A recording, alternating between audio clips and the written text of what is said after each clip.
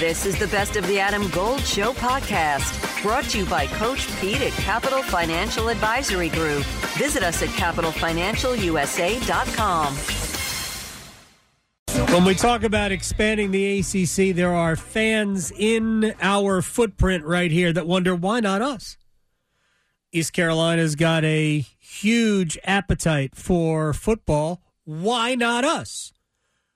Well, as I bring in our friend Stephen Igoe from Hoist The Colours, 24/7 Sports, who covers the Pirates, I would just say to you, be patient, my friend. In time, if the ACC is going to add SMU, Cal, and Stanford, East Carolina can't be too far down the pecking order.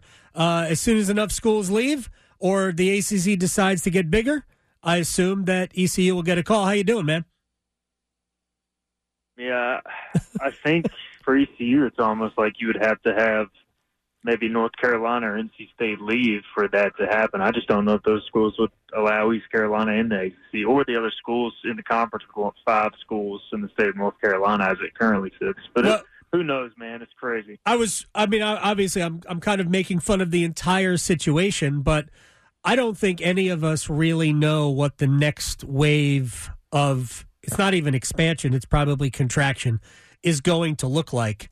And we may be looking at a time where we go totally regional if you're not in the upper, say, 50 schools in college football. But we might be going back 50 years when it comes to what's below the top level.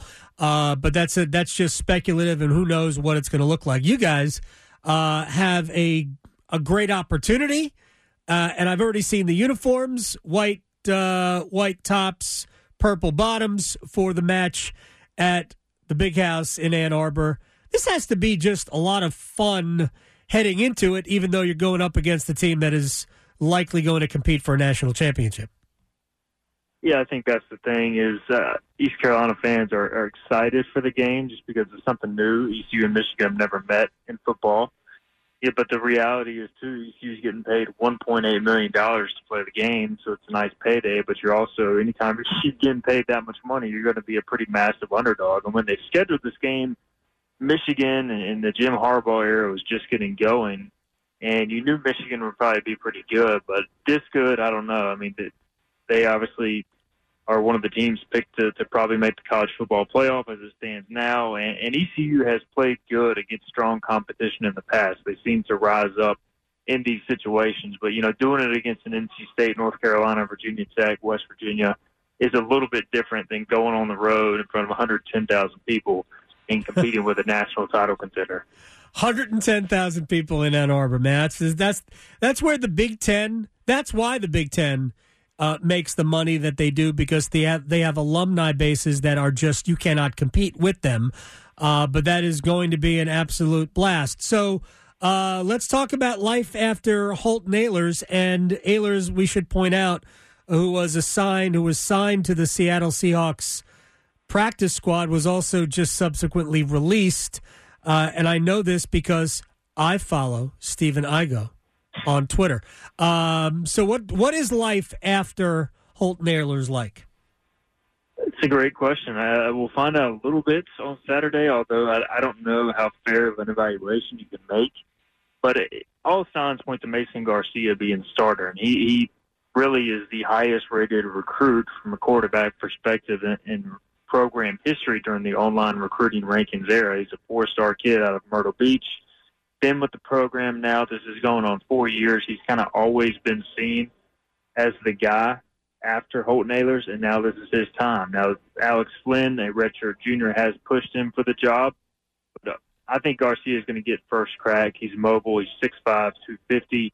He has all the physical tools. He just needs to go play. He's going to make mistakes. That's going to be the biggest thing. As ECU fans have to realize that. They got to be patient with him, even against this tough early schedule. But I think by the end of the year, he could be a really high-caliber quarterback. He's got all the tools. It's just a matter of how it all comes together. Now, we've seen him before. It's not his first time, under center or in the shotgun for the Pirates. Was it the Navy game a few years back where he showed flashes but also made some mistakes?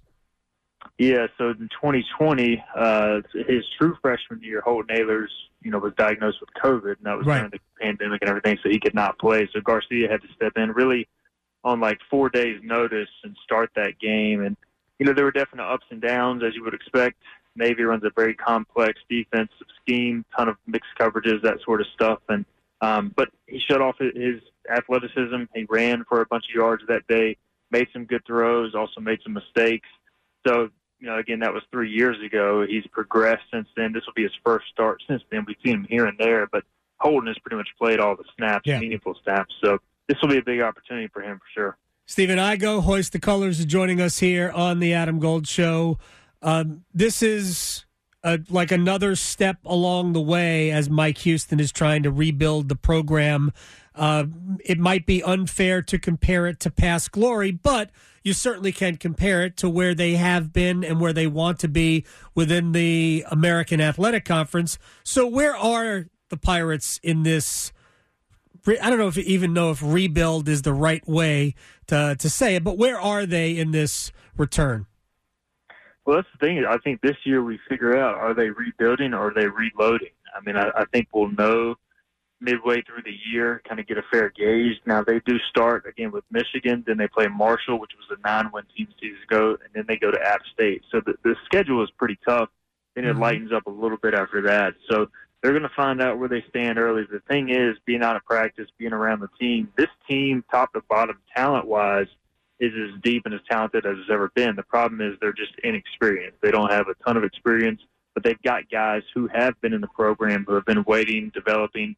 And so it is more of a true program. They did go out and add some transfers, but it's not like they took 30, 40 transfers and are asking those guys to come in and play. So it's kind of more the old school model. Now you got all these guys who have waited their turn.